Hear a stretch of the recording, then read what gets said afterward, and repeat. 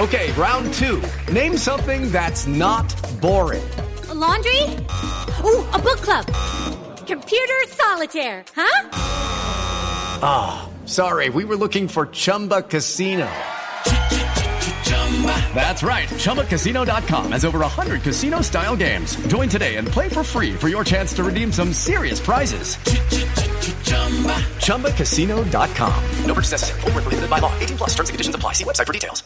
Judy was boring. Hello. Then Judy discovered ChumbaCasino.com. It's my little escape. Now Judy's the life of the party. Oh, baby, mama's bringing home the bacon. Whoa, take it easy, Judy. The Chumba life is for everybody. So go to ChumbaCasino.com and play over 100 casino-style games. Join today and play for free for your chance to redeem some serious prizes. ChumbaCasino.com. No purchase necessary. Void where prohibited by law. 18 plus. Terms and conditions apply. See website for details. We should be live now. I mean, it says live. So. But then people will see me eating a dolly mixture. I look gigantic now. You do. So we're live. I'm going to sit on another chair. We're live in Brighouse.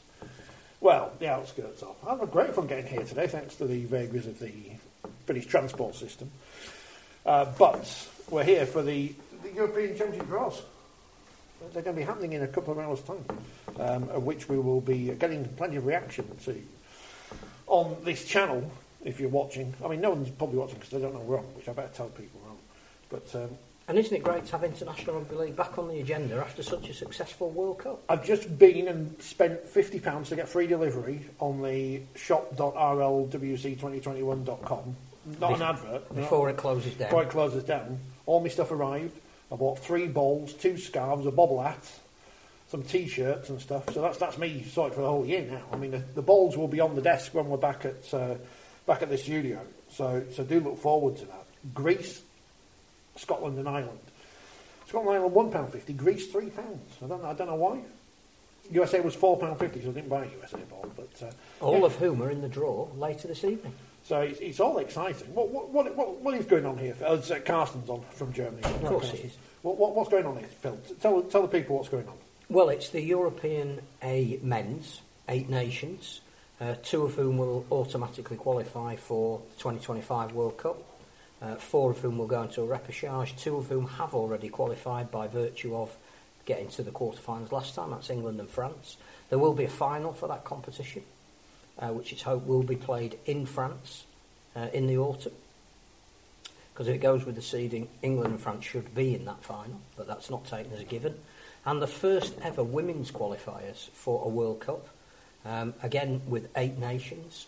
And the top 2 in that one will qualify for the World Cup. So it's quite a historic day, and we're going to be graced by some of the players and coaches and staff of virtually all of the nations that are in there. So look out for some interesting reaction when the draw is made. I think the dates are known for the men's fixtures in October this year. Dates to be agreed yet with the women's, depending on how the draw works out. But it's exciting because I'm sure one of the things we will talk about is, have we made best effort to follow up the World Cup? It's not easy when the collective bargaining agreement hasn't the collective bargaining non-agreement hasn't come to fruition in Australia, and it's not until it does that we'll know what the players are and aren't doing and what they're insured for and how many games they can play and the responsibility of outside of their clubs. So all of that is not far off being agreed, I'm told, but there won't be any major announcement of tours and things. The word on the street is that the likelihood is in this competition it will be mainly an England Knights team, because the England senior team will probably be playing Tonga in a 3-match series if everything goes to plan over here. Are they still England full internationals? We're going to have to get the record keepers club on. Well, I think they are. Why would they be? As long as we don't call them England A or England something. Yeah. No, it's England, but it will be. I think Sean Wayne would potentially look after the senior team playing against, let's say, Tonga at this stage, and Paul Anderson would look after the emerging England team for better. It's not as if they won't be camped together. Well, John Bateman played. Exactly. Well, actually didn't play for the England Knights, but could have done. Yep. The World Cup seems so long ago now. It's great to have International Rugby League back, and of course the women. There'll be some wheelchair stuff to be announced in the near future. I understand, which from what I gather could be very exciting. So stay tuned for that. Oh, I've not started it recording. Never mind. But it's the opening weekend of Super League. We've got 2 weeks into the Championship and League. 3 weeks? 3 weeks into the Championship. We played 3 games. I thought it was just there was no game on the telly this week. That's confusing me. Well done to Workington. You topped the League One table. Disappointment for Midlands, who didn't kick on from that first half against Cornwall. They could have been top of the table this week. They could have framed that up in the Alexandra Stadium, the home of the Commonwealth Games. But unfortunately, they weren't good enough in the second half and only won 40 points to 6 against Cornwall. Midlands, who were on the Sportsman again this week against Hull Dockers in the Challenge Cup at Sewell Group Craven Park. So that's very exciting indeed. First weekend of Super League, but overshadowed by St Helens, who are the world champions. Gordon Burns off of the Krypton Factor, very upset that he wasn't on the BBC One News, but they were on BBC Breakfast this morning. I assume someone at BBC Breakfast loves rugby league because there's nothing we can't do at the moment. I think it's caused us to reevaluate how good a performance that was, because you sit there and you watch it and you think, this is amazing.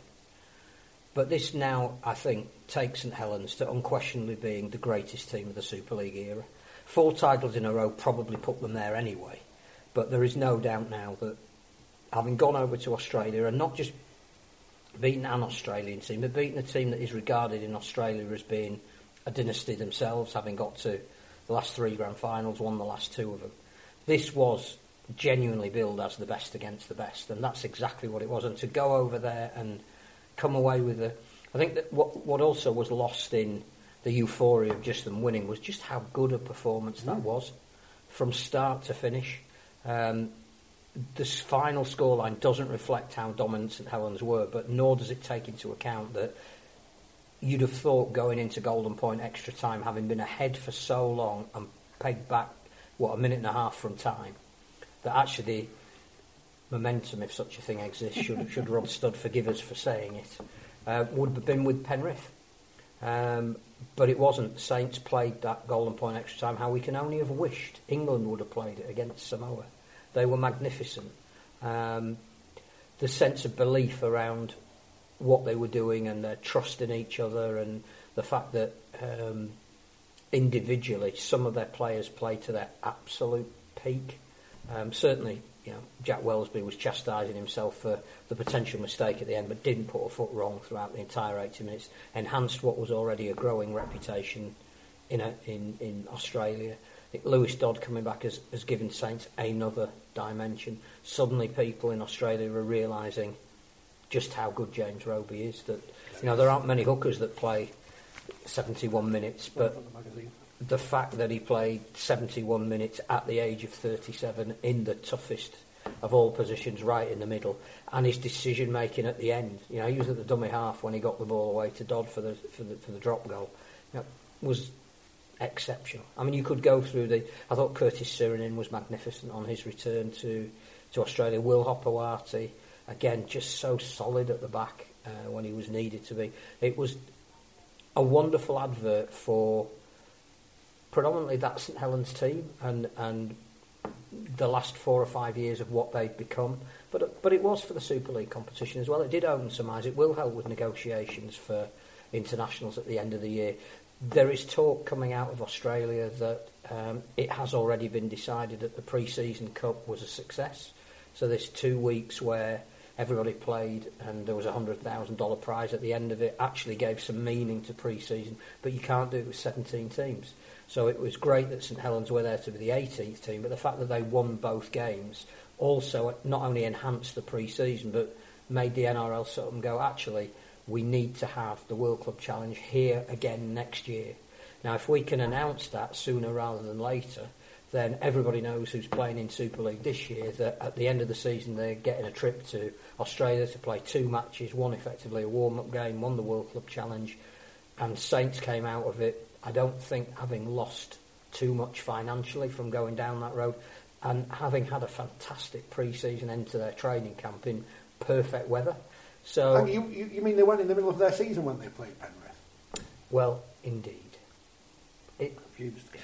I just think it was astonishing. We shouldn't lose sight of this is St Helens' moment, but it reflects magnificently on our competition, and it comes back to the question that does directly link to the World Cup: is how do we best capitalise on that? You know, what announcement are we going to make on the back of St Helens being, for the next 12 months, the best team in the world? But as an action event, from start to finish, you couldn't take your eyes off it. The fact that it was on terrestrial and free-to-air television at the same time, that you combine the numbers and 500,000 people have watched it, fantastic. Yeah, there weren't enough people in Penrith watching it. It's like the worst watched games since Hunter Mariners versus Wakefield or whatever. Man, it was 40 degrees until it became a thunderstorm, and you've got to build these games up. You know, kick myself in the leg. If you were a Penrith player or a Penrith supporter, they looked very upset at the end. They didn't look absolutely. happy. But you wouldn't know how good St Helens were until you'd been beaten by them. So next time a team goes over, which everybody who's guessing where everyone's going to finish is saying it. Well, it should be Saints again now. It was Wigan last week for me, but now it's Saints. But if it is Saints and they're going over for the World Club Challenge next year, and they're playing Sydney Roosters or South Sydney or whatever, the crowd will be a lot bigger because people want to see it. The Roosters might have, what's his name? Dom Young. He paid billions of pounds a year. What was on the cheque Eamon McManus held up? Because he didn't get the $100,000, but he did have a big cheque. Did he? He had a big cheque. A big fan of the big cheques, as if it was children in need or something. But he wasn't doing a Marwan, presenting himself with the the £1 million that he didn't actually get yet. Mark Percival, the getting out of the in goal, which eventually leads to the drop goal. It was a... You know, I always go back to that Wigan-Brisbane game because it was a key part of my formative rugby league education. I've been 13 years old, watching it at my grandma's, looking out for Nigel Wright, celebrating at the end. This time I was looking out for Tom Maguire. I couldn't see him. Didn't see him. Imagine being 3 weeks into a job, you're flown to Australia and you come back with a trophy. The timing of that. And where he could have been, and what he could have been dealing with. But so obviously Wigan going to Brisbane is the big one in the 90s, and as you say, the Saints possibly now the greatest team in this era. It doesn't matter if you say they're better than Wigan or not, because they're different teams. You can't compare the two. But at this point, because we don't know how great the teams of the 60s would have been against the South Sydney. And the rules are different. But what we do know is, since we moved to summer, since we called it Super League, I think there is no doubt now that this is the greatest team. Because no other English team has managed to go over to Australia and win the World Club Challenge on their turf. It's a phenomenal achievement. I would like to pay tribute to a certain columnist, and dare we say a friend. There was one 37-year-old who grabbed all the headlines while he was over there, as he rightly should have done. But there was another 37-year-old playing for St Helens who I thought was magnificent as well, and doesn't chase the limelight perhaps as much as he did when he was a young kid. Doesn't get interviewed anymore in case he swears, but I thought Louis was fantastic as well. It was a great thing. I think what shows the power of Channel 4 in terms of broadcasting this was, obviously I monitor social media all the time because I've got nothing else better to do, but there weren't people moaning that Sky cut away at the end. Sky have to cut away because of they had Australian TV is full of bloody adverts for gambling, but they also have a contractual obligation to move on to the next pre-season. Their deal with Fox was, we'll show all the pre-season friendlies. Brisbane and the Gold Coast were kicking off virtually as soon as St Helens and Penrith had finished. So Sky had to cut away. That's their satellite deal. The fact that Channel 4 could stay on air for another half an hour and could pick up the reaction from the Bluebet Stadium as it was happening was it gave everybody everything they wanted. And I can't think of a negative. You know, I really can't. And it rolled into the Hull-Car and Wigan game on Channel 4, and the audience for that was even higher than the World Club Challenge game. This week, if you'd been IMG and you've said, we'd like a script, here it is, this is what we want week one of our investment to look like, it would have been exactly what happened. That the home teams in Super League put on super shows, the grounds were full and looked great on television. St Helens pulled off a miraculous win that almost embarrassed the national press, not because our correspondents didn't want to cover it, but because there was no real space allocated to it beforehand. But afterwards, people were falling over themselves to congratulate Saints. And I think it's been a brilliant first week, but goes back to what we said before, why we're here today, trying to help promote the international game. It's how you build on that, and you can't wait too long. And round 2 will be great on the pitch, because the one thing, again, that was proved last week was that if you leave it to the players, you get the stories you want. But we do need to work as hard as it's possible to do to get the coverage that we got this week. On the pitch. The one thing I learned... Did you hint at something? Yeah, possibly. The one thing I learned from my other job is that you're always building up to something, and then as soon as it's finished, you've got to move on to the next thing, because that's gone. I mean, granted, we're going to talk about the games, this is a different kind of thing, but it's all right, everyone banging on about how great the entertainment was at Lee and at Warrington and at Hull KR and this and the other, but what are we doing next? What's next week? What's going on next week? I didn't see the Lee Salford thing. I saw the reaction rate was the greatest thing that anyone's ever seen. I'd say if you're spending $100,000 and some of that's wasted on fireworks, you probably would be better off spending that on your actual backroom staff in terms of front office, media, marketing, whatever, rather than fireworks. But that's just me being negative, and I'm sure someone can spin it that way. 8,600 at Lee, 10,000 at Hull KR, 15,000 at Hull, 4,000 at Waking when we went to the stand, and 11,000 at Warrington on the telly. The one thing that annoys me about these bands and things on before the matches is I think there's something for the people in the stadium. I don't think they're a TV thing. Although I don't think Channel 4 mic'd up the band on Saturday, but they were the perfect example of how you integrate it, because they introduced the teams onto the pitch.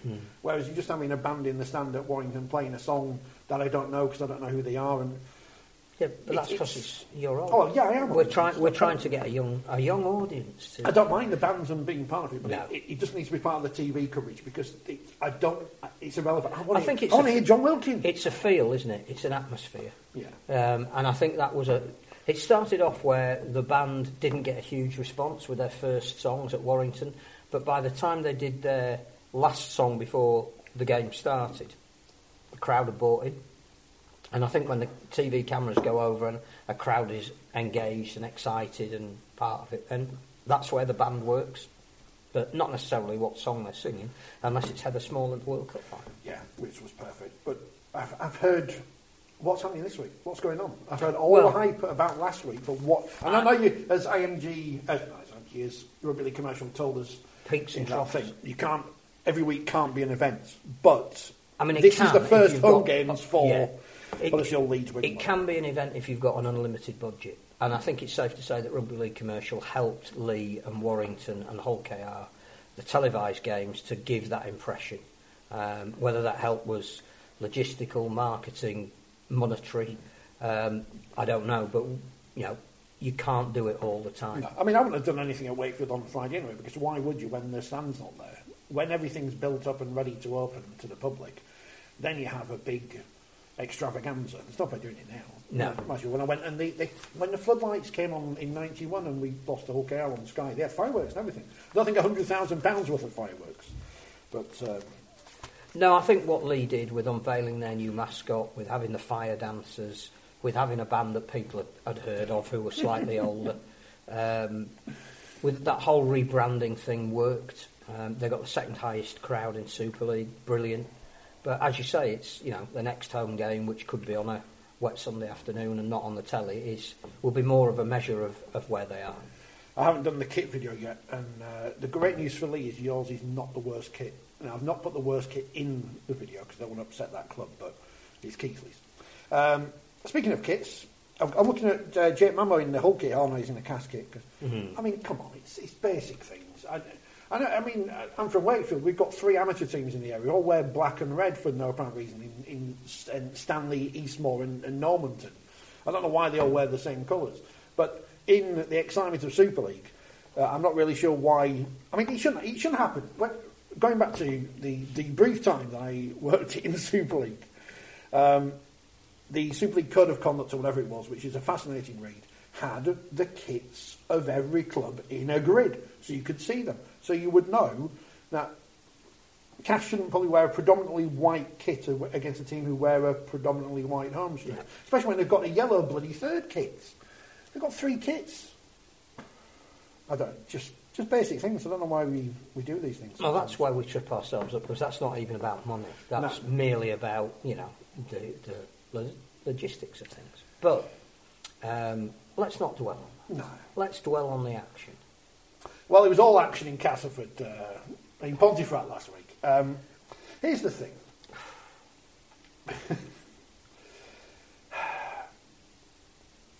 You know that when you're in the public eye, you have a responsibility, like it or not. I know some players don't like being called role models or whatever, but they are because of their job. We know that if camera phones had been around 30, 40 years ago, a lot of people would have been in a lot of bother, but they weren't, and they are now. And this is nothing new. I'm not sure what you do with a player who does this. I think it is bringing the game into disrepute. So should the RFL be doing something? Well, I think if there was, it was probably Steve Maskell that brought it up on social media first. If there was an NRL type integrity unit, it's a matter that would have been referred to it.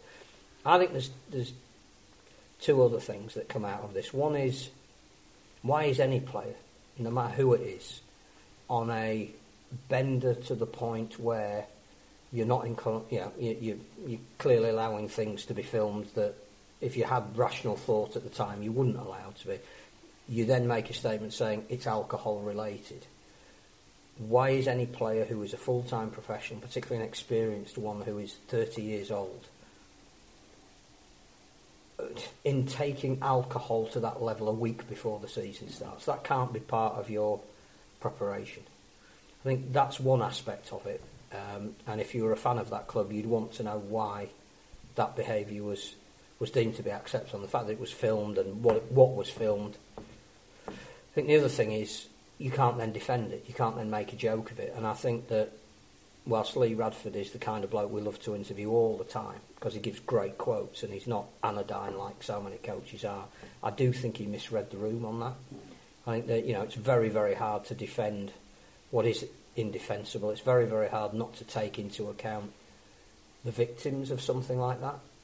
And it's not our place to judge relationships between people, but clearly from the social media traffic, a wife and children were implicated by the actions. And I don't think that Castleford played due enough respect to their feelings in all of this, to almost gloss it over, we fined him, and we're not telling you how much fine, and we're not going to stand him down, and he is a bit, to use the word mental again, it's misreading the room. So I think,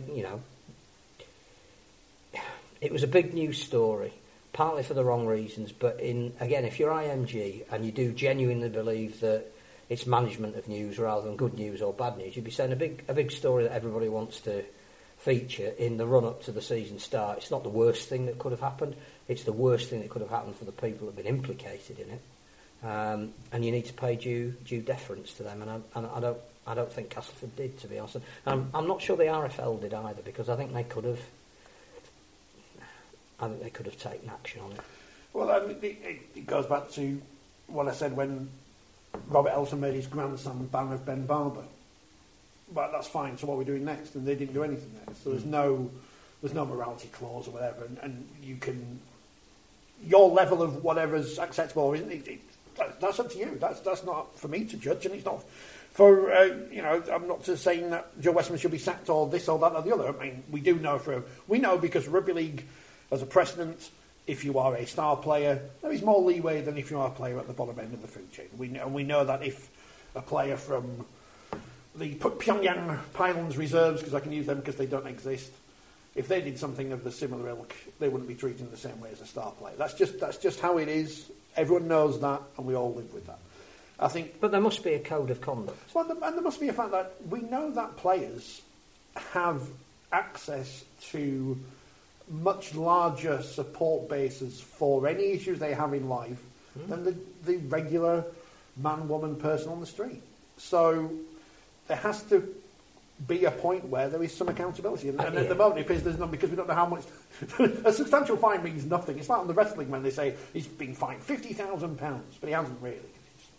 I think it's consequence as well. There has to be consequence for actions, and young people who do look up to rugby league players, whether they should be role models or not, is a debate that a lot of people have a lot of the time. That they're in the public eye, whether they should be role models or not. People will look at their actions, and there should be a consequence for behaviour that is deemed outside of what would normally be tolerated. They're copying some of the shocking haircuts this week, and that's got to bring it back. You see, light and shade. A mullet with shaved sides. How does that work? Said the man who knows nothing about style or has very much hair anymore. It just happens to be that Castleford are on the telly on Sunday against St Helens, so I don't know how. Adam Hill's good luck. Back on the field, Wakefield have got issues with their grass, apparently. Been reported. Yeah. Tom Johnson's knees. I've not seen anything like that since 2002 when I was at college and a girl came in on a Monday morning and said, "Look at my knees. Got what the carpet's done from." And he's been playing snooker or something. Right. Scale electrics. And so Tom Johnson's got a hat-trick. Well, he would know that ground quite well, wouldn't he? Does. And I don't think he's ever complained about burns before when he's been wearing the shirt of the home team. So there must be something about the grass not properly taking. But again, that does seem... Wakefield always used to have a slightly dilapidated stadium, but by far the best playing area.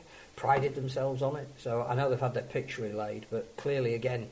pitches are passed before games are played. You would have thought that somebody might have realised before rather than after that there was a potential danger there. Well, they take time to bed in, apparently, but they've had 3 friendlies on the pitch as well as a reserve game, so I don't know if that affects it or not. I don't know anything about pitches. I'm not Monty Don or whatever, so he wouldn't have been watching either. I think that's a missed opportunity for Wakefield, because when I saw the Catalan team come through, and you think, for teams who perhaps are going to be towards the bottom of the league, and they will tell you that their aim is to make the playoffs, and everybody's aim is. But I think, again, going by the predictions that everybody's made, it's either going to be Lee or Wakefield contesting that relegation spot. It may well not be, but at this stage, before anybody's played more than one game, that's what we're looking at. You would have thought the sooner you pick up 2 or 4 points in the season, the easier that load becomes to carry, and there were at least 6 or 7 first choice Catalan players who were out there. They even had to make I think a change from the initial squad that they put out and bring another young French player in. That I thought was an ideal opportunity for Wakefield to get their season off to a flying start. So I think that it's going to be tough to come back from, because they're at Wigan, aren't they, this week, who clearly have a point to prove. Yeah, having lost to Hull KR 27-18. Great game management from Jordan Amtel of the drop goal just before the Uta at the end of the first half. Hull KR looked really good. Weren't really sure what the Willie Peters era was going to bring. I think there was interest in whether they would get better value this year from their overseas players than they did from the trio they had last year in terms of number of games they managed to play across the season, and it looked like they were very, very solid. They were good. Wigan surprisingly flat in the second half. Morgan Smithies, big deal made about him taking the famous number 13 shirt. Couldn't quite manage the full 80 minutes. Didn't come as too much of a surprise. It's part of his game that he really does need to look at, which is not us telling him. His record would tell him that. And there seemed to be some kind of disconnect as well on the wing out to Bevan French. He never got a single clean ball. Jai Field kept very quiet. Again, spotlight's going to be on them this year, because every team will have been working in the off-season. When we come to Wigan, this is how we try and counteract those 2 players, and Hull KR found a way of doing that. And having to cope with having to reshuffle everything with Ryan Hall going off injured, and not having a real replacement on the bench. It was a very forward-heavy bench, wasn't it, for Rovers? So, very good performance. Hat-trick from Sean Kenny-Dowell. He got the player of the match, bit of tat, whatever you get for these days. And that woman on the telly, she won a Patty Butty for predicting Hull KR would win. She did. Never heard of her. Hull FC beat Castle. We didn't mention this. What a strange game that was. Yeah, 26-6. I was listening to that on a local radio station, and you'd turn off at half-time. Yeah. Virtual assured that Hull were going to run in 50 or 60, and actually you couldn't turn it off because by the end you genuinely did not know who was going to win, which is full credit to Castleford. I suspect Tony Smith, who was full of plaudits for his team at the end, will have had a slightly different message when he spoke to them on the Monday morning or whenever they came in again Tuesday. That you cannot fall off the pace to that degree if you really want to build something that is going to last you going into the season. It's early days, it's one round, and I think both coaches will have got something out of it. Tony Smith's clearly got some enterprise into his whole players. Lee Radford's got a team that will battle till the end, so both got something out of it, and as Tony Smith said, if 15,000 people enjoyed that, you'd hope they'd all come back again for the next game. They might have a band on or something. Why wouldn't you enjoy it? Turn some lights off or something. Exciting. I'm interested to know what people made of the entertainment stuff. I know there's not millions of people watching, but there's big thousands watching or listening to the podcast later. What you made of the first weekend in Super League, at least. Salford winning at Lee, 20 points. And we might be able to speak to one of their players later. Great nous from Salford. I think that was the game again with all the hype behind it, where if you weren't as professional as Salford were, particularly in that first 20 minutes when Lee had the bulk of the possession, you would have felt that could have overwhelmed lesser teams. But we underestimate Salford because they've made a grand final, they've made a cup final, they've made a semi-final. They know how to handle games at this level now. They've got a really, really competent team that can grind it out if they need to, that can play expansive if they need to. And I thought, again, that was their banana skin. But whilst they were never totally in control, they dictated the terms of that game. I thought that was a really professional performance from Salford. I've been listening to and reading all the experts, Phil, and obviously Leeds in Crisis is back, which is great. Yep. Of everything we've done on this programme and the history of it, going back to Radio Yorkshire, shining a spotlight on areas of the game which didn't have it and everything else. But no, it's Leeds in Crisis. And what I've learned is if Leeds didn't do short kick-offs and had a captain, they might have still lost to Warrington. Because Warrington were really, really good and dominated from minute one. It looked like two teams that were a different level of preparation. I mean, you knew that Warrington were going to try and redress their season for 2021 when they came out this year, 2022, because it had been so low in terms of what their fans had originally expected that they had to re-engage with them in that opening 40 minutes of the first game of the next season, and they were faultless. Not only were they 13-0 up, but they didn't make a mistake, they didn't miss a completion, didn't miss a tackle, and they came out at 100 mile an hour and they got some real size about them. Leeds looked underprepared and clearly struggled, particularly in the early parts of a season, with big forward packs. It happened a couple of years ago when they played Hull at Headingley and were beaten by 30-odd points. That once a big, strong team gets on top, they haven't got the armoury to handle that. I thought, again, the guy who didn't get as much plaudits as I thought he should have done for Warrington was Josh Drinkwater. Because, absolutely, James Harrison, brilliant. Paul Vaughan on his debut, brilliant. The figures back that up. But I think Drinkwater got them playing in the right part of the field exclusively. So, you're always going to be running off your own line into our big guys because Josh Drinkwater's put you there. He took all of that area of responsibility off George Williams, who seemed to play a freer role and was excellent, a bit like he was in the same sort of capacity with England. Now, I thought Warrington looked a really, really well-balanced team. And they've got two big guys still to come in who didn't even play this week. So the portents look good for them. Leeds, what they wouldn't want would be to play another team with a very big pack, so they've got Hull this week. That's exactly what they wouldn't want. But no, they looked to... One team looked like it wanted to make a crash-hot start and a statement. The other team looked like it might have been saying, we're building into something.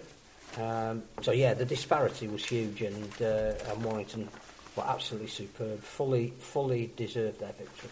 What is interesting is, in terms of going back to the Western story for a moment, that got all the headlines, but really you would think that something that would usually get more headlines and didn't was the 7-game ban For Josh Maguire. For Josh Maguire, which, in and of itself, reading the case notes and whatever, is a far bigger issue for the sport than whatever Joe Wesson's done in his own time. and that seems to have been very much downplayed, which is odd, because especially when we've got inclusion round coming up, which is we can't do Pride round because people will complain. But we haven't got an inclusion round, we've got an inclusion game. Inclusion game. When are we going to have a proper round? Rounds of things. Armed Forces round, inclusion round, Women in League round. Why can't all of the clubs on any one weekend spread them in? So we've got one game at Castleford that we're going to call inclusion because their PDRL guys are going to walk the match. But great. But can't we all do it? Does inclusion round mean you can have bigots and you can get Chubby Brown on the stadium? Can't we all be included in inclusion round? Shouldn't we all be included in every round? Isn't rugby league always... I know, it's semantics.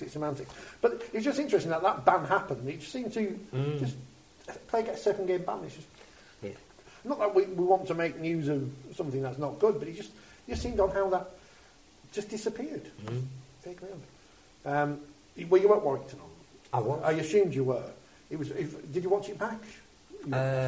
Funnily enough, no. Sky doing lots of wandering around as if they were Channel 4. It was very strange. Yes, and I noticed in the Lee Salford game lots of wandering up a dark track to try and chase players while they were warming up on an amateur ground at the back of the stadium. I mean, I didn't see Friday's, but I wrote about 500 words already about Thursday's game. There's nothing right about Channel 4 because they just doing the same as they did last year. I do always think, because everyone loves the pie thing on whatever Premier's called these days, Via Sport. Have you heard the terrible news, by the way? Eurosport's going to be rebranded. Eurosport and BT are merging, and they're going to be called TNT Sports. All right. Eurosport is the great byword for terrible stuff no one else will pick up, and now it's going to be dead. But I can guarantee you, if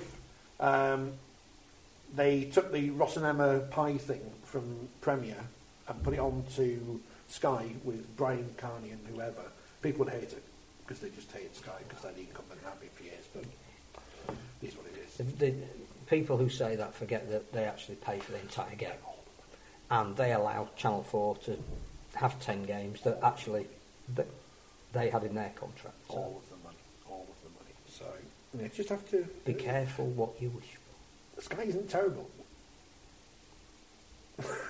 You might not like some or all of the presentation. It doesn't mean that Sky are the victims. There's radio that you can put your radio on at the same time. You can do that kind of thing. People like to do that. Talk Sport. And how great was that? I know this is like... People say, oh, you're shilling. I haven't worked for Talk Sport for years now. Brilliant. Halliwell and Jones. Great show. Love them. Great broadcasters. Hawksby Jacobs live from the Halliwell Jones for 3 hours. Just talking rugby league for 3 hours, pretty much. But talking rugby league with respect, because I listened to that 3 hours, and I thought, firstly, access. Absolutely astonishing that Darryl Power would go on live on the afternoon of a game, that Ash Handley would answer the phone on the day of a game, and it sounded like the line was so clear, it was probably on Zoom or something. You wouldn't get that in any other sport. And we're just going to speak to Fred Nurk of Manchester City before he kicks off in a big game against that. No, it just wouldn't happen, would it? But they had guests on who, James Simpson was on, Mr. Wilson of this parish was on, their commentator. Didn't try and saccharine in it at all. Stuart Pearce, who we know is a big fan. But it sounded like it was a big occasion. And whilst I think Andy Jacobs probably isn't a devotee of rugby league, the first thing he said was, I like rugby league more than rugby union. I said, right, well, you can stay. Well, they're on strike, the Welsh on strike. And Paul Hawksby said that, what was it, he used to share a house with a St Helens fan and went to some games in the 90s, and it was treated with, we love this game, this is a great game. And they were there genuinely promoting it. And a couple of days later, I listened to them, and they were talking about St Helens. In fact, it might have been Monday when they were rounding up the weekend action, and they were truly complimentary of St Helens. They bought it up. It wasn't you or me tweeting and go, but you haven't mentioned St Helens yet. It was Paul Hawksby who said, I just want to take a minute to, what a game and what a performance, what a team. Should try and get Golden Burns on the podcast. I like Golden Burns. I like the Krypton fans. Apart from when they messed it up in the final series. We've been offered a guest for the podcast. We'll get her but I'll reply to it later. So it was all positive. As you said, even the negative story wasn't a. I think it's negative for some people involved in it. Yes. But as a whole, it is. I think you need to just pay one of those things. Considerably more respect to the victims of that incident, of which there were clearly some. But in terms of if you are a sport that wants to grab a headline before you kick off, it wasn't the worst thing that could have happened in raising profile that it's hard to get. Which again is why I don't think Lee Radford should have singled out newspapers for trying to build it up.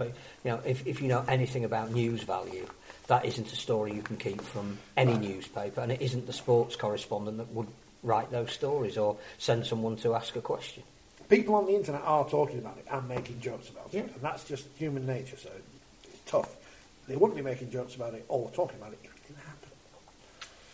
didn't happen. Super League this week, Thursday, Salford Hull KR on Sky. Great game. 2 teams who won their first games. That'd be interesting to see how they follow that up.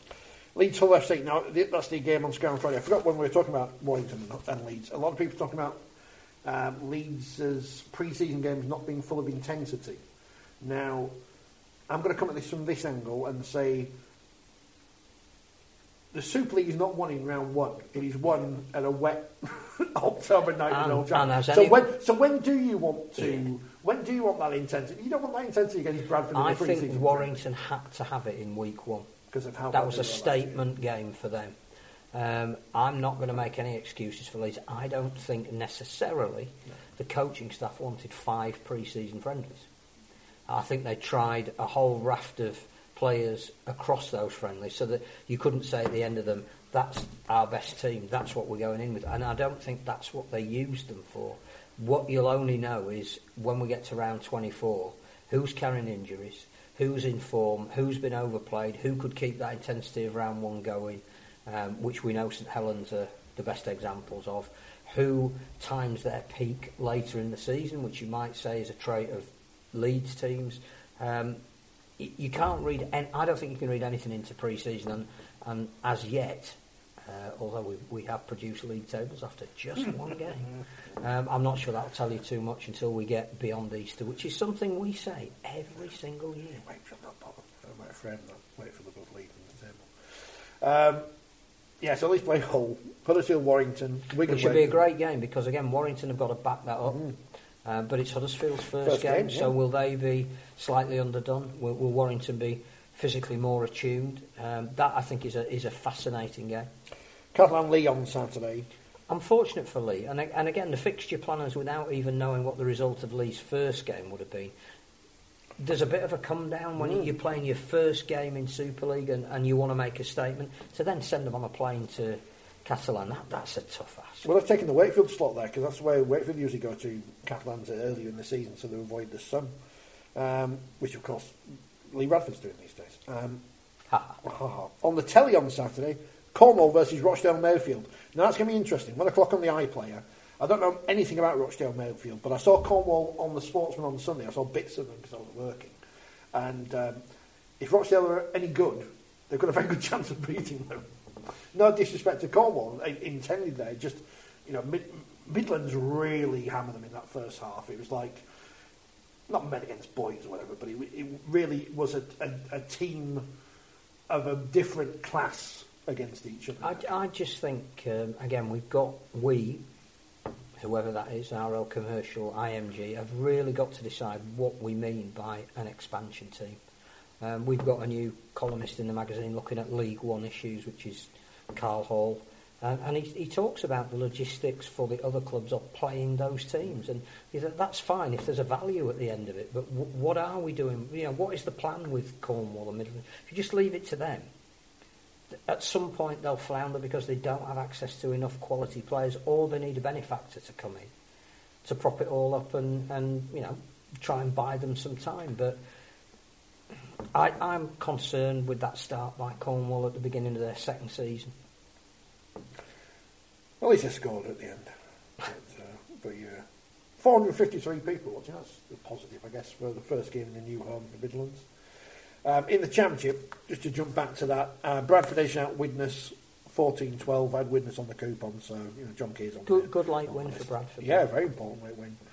Fev hammered Whitehaven 76-4. Aren't Featherstone looking a different team under Sean Long and Leon Price? The number of points they've scored already in conditions that are not yet fully conducive to open running rugby, they could be fun to watch this year. It's like halfbacks as opposed to forwards as coaches, isn't it? Be interesting to see how they keep that going.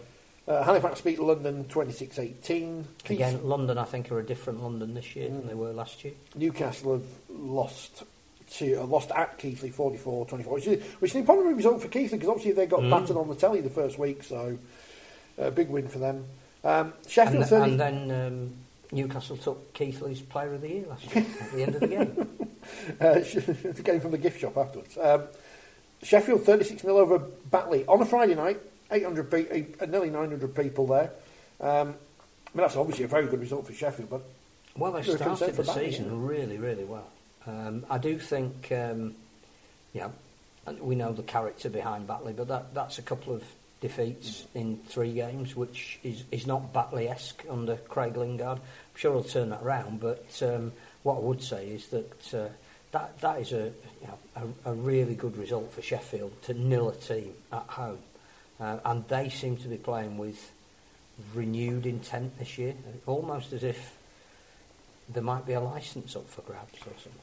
Concern, he says, 3 games into the season. Swinton beat Barrow 20 points to 18. Which is a fantastic result for Swinton. 2 wins for Swinton out of 3. They'll be dancing. Mr. Kelly will be dancing in the streets of Sale. When you speak to him on Saturday night, whatever it is, yeah. And Toulouse beat York 36-0. Shall I go to the York press conference in the morning and ask Andrew Henderson anything I don't know?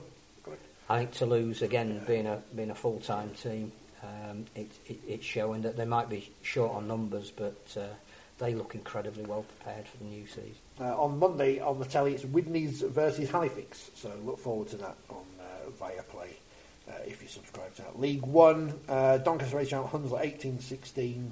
Sounded a great game. Workington won at the Scholars 58-16. Did Hunslet miss a conversion near to the post in the last minute that would have drawn it? Doesn't say in this though, I think it did. You'd have to read the match reports. No one reads the match reports. Midlands won, as we say, and Dewsbury started their League One campaign with a win at the North Wales Crusaders, at Widnes, because they were kicked out by the Welsh Rugby Union, who have got their own problems. They'll get their comeuppance, don't you? There's an interesting thing, and it's Rugby Union at the minute, but there's going to come a point where, in all professional sport, that isn't football, which of course is going to be bought out by Qataris, unless any Qataris want to buy Super League clubs, where, and obviously this programme is fully in favour of players getting paid as much as they possibly can.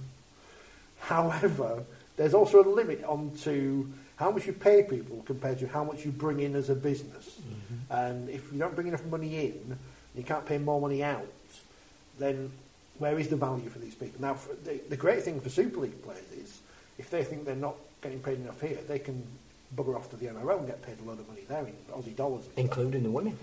Including the women now. But the rugby union players can't do that anymore. They used to have the option, if they didn't like the 40 quid they'd put in the boot, they could go to Widnes, but they can't do that anymore. No. So it's not laughing at this situation. It's a reality thing. You may well be able to read something about that in the next issue. The next one. What are the TV figures for Viaplay? No idea, Tim, because they don't publish them anymore publicly for free. That's how I used to find them out. They don't do it anymore for free. I'm not paying for them, so I'm sure the clubs will know, and I'm sure if they're very good, then some people related to clubs will leave them. And the RFL will, if they're really, really good. But I'm not saying they're good or bad because I don't know. And it's a niche product in a niche sport, so it is what it is. Georgie Hale's not the make weight in the deal, is she? She's the opposite. She might have clinched the deal. Amy Stevens come to York. She's coming on the podcast. Oh, good. I don't know when. I've got to sort that out, but she's going to come on the podcast. Oh, lovely. Be good to speak to her. She's got to try the 2018 Challenge Cup final. Remember that cup final? It was good, that one. Best covered cup final ever. The start of it all? Yeah. A row in the reception of the Hollywood Stadium. But apart from... And you were at Ian Laybourne's funeral this morning. I was. John Holdsworth passing away last week, another legendary figure in the game. It is a sad time at the moment. There's all the greatness of the start of the season, all the excitement. It still clouds over the horizon. It's just sad. And again, I don't know if it's maybe because we're all getting a little bit older and you feel a little bit more fallible as you do, but, you know, to have lost people like Maurice Lindsay and David Oxley and Bob Ashby and Fred Lindop and Malcolm Lord and now the great Ian Laybourne, who was such a staple of the press boxes from... Well, joined PA in 1994, so he's been an ever-present. Before that, he was covering Huddersfield and his beloved Batley. You know, we knew it would feel different because he'd ostensibly retired, but to be paying our farewells to him earlier today was tragic. And you know, John Holdsworth as well. This is me thinking, I watched him referee a couple of years ago, and you go, that was 1999, right? Okay. But yes, we've lost some people that we need to keep close to our hearts, and the whole of the media pack was there, and it was treated with great respect and reverence. There were a few drinks and nibbles afterwards at the John Smith Stadium, and it was lovely to recall what a lovely man he was. I've not got it with me, which is a shame because my bag fell apart this morning. But on the Wakefield put together a media pack this year with all the players and bits and pieces, and on the back was a picture of Ian Laybourne. Which was a nice, just a nice touch. You don't have to, if they absolutely want to notice, but they no, and I think that's what he meant to everybody. There aren't too many people in the game who are trusted by everybody. But when you work for the Press Association, you are the primary source of information getting out there about the sport. Individual reporters will do their own stories, but the bulk of what you read, particularly news on a daily basis, comes through that Press Association network, and everybody trusted and loved Ian. The tributes he got from people in Australia as well as over here told you everything about how respected he was. And but just apart from being the genuinely nice guy that everybody said that he was, you know, he really was. He was so helpful. There were so many people that we would know in press boxes now who've started their career under his tutelage, who've gone on to be journalists who you know, had a debt of gratitude to him, and he helped whoever he could whenever he could. Had a fantastic outlook on life as well. Was quite a well-travelled man, and had you know, that sort of rounded world view.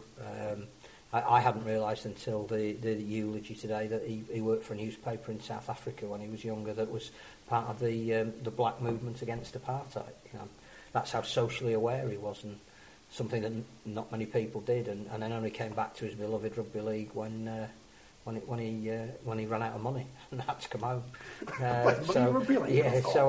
So a fabulous story, but a wonderful man. And yes, hopefully if his name gets brought up along this season, then you know, that can't be too much. In a current world where there are far too many middle-aged to old white men in the media moaning that there is no one to hear their stories, I think it's important that anyone who is in even the position I am as this ancillary part, that it's very important that you give as much of a leg up to the next generation as you can, because you wouldn't be where you are without the same. And there's too many people who, not in rugby league necessarily, I'm just saying in general, that you see these articles at the weekend from people on the telly, you think, you've got a 40-year career and you're moaning about something like that. And you can tell what I was going to say without me saying it then, but it's a bit of a... Has anything else happened? I know I always say this. But, well, tonight we've got the European draw, element, yes. And Saturday we've got the wheelchair awards. Yes. So we might get to know a little bit more about the wheelchair season and who's playing who and when, and what the international might be. But there'll also be awards given out for what was a historic year last year. So I think we'll be hopefully reporting on that. I'm putting something together which I don't really want to talk about just yet. So I need to work on that, which Saturday might be a big day to work on that. Saints going to make some money back from them shirts anyway, even though they're a bit in there. But, you know. Now you would want them, wouldn't you? Even though they're not out till May. Yes. They are the champions of the world, and deservedly so. And we should revel in that. So they've been on BBC Breakfast. What can they go on next? The One Show, Steph's Packed Lunch. They'll be in demand. Russian sport. Because it was on Channel 4, Repair shop. more people saw it than have ever probably seen a World Club Challenge game before. Then we need to cash in on the back of that. Need to get the Yorkshire Cup on the Repair Shop. I know you put it out in the magazine this month, but I saw it, and it's in a state. The lid, and I know we had it last, but it's been at Huddersfield for years, so it does need fixing. And then we can bring it back for AMG's exciting Not Magic Weekend. New event. New event sponsored by Betfred. Do they like us still? They like us. They're looking to renew, I'm told. Good. I mean, it's a fairly positive start to the year. There's no reason why it shouldn't be. But then we always knew it would be on the field. It rarely disappoints in the start of a new year. Can we capitalise? It's like I said, I was rugby down after the World Cup, but now it's back. We're it's all infused. fine. It's all fine again. Didn't need to watch any friendlies because they're all rubbish. Thank you for watching. The podcast will be out. I'll put the podcast out in a few minutes because the people haven't arrived yet. So we're all right. Have we locked them out? I don't know. The draws are exciting. We put the balls in the bag. Yeah. Should we nick one? Should we draw Let's have a rehearsal. Draw a 6 on a 9 or something. And that's it. So yeah, there's nothing else happening, is there? No, we're back. We're back. Back, yes. So we'll do another podcast next week at some point. I don't know whether it'll be stuff from Saturday or not. I don't know. There'll be stuff from here. Yeah. At some point. Yeah. So look out, or listen out, or whatever you do. And like, if you press end stream, it'll end it, and then it'll be all over. Sports Social Podcast Network.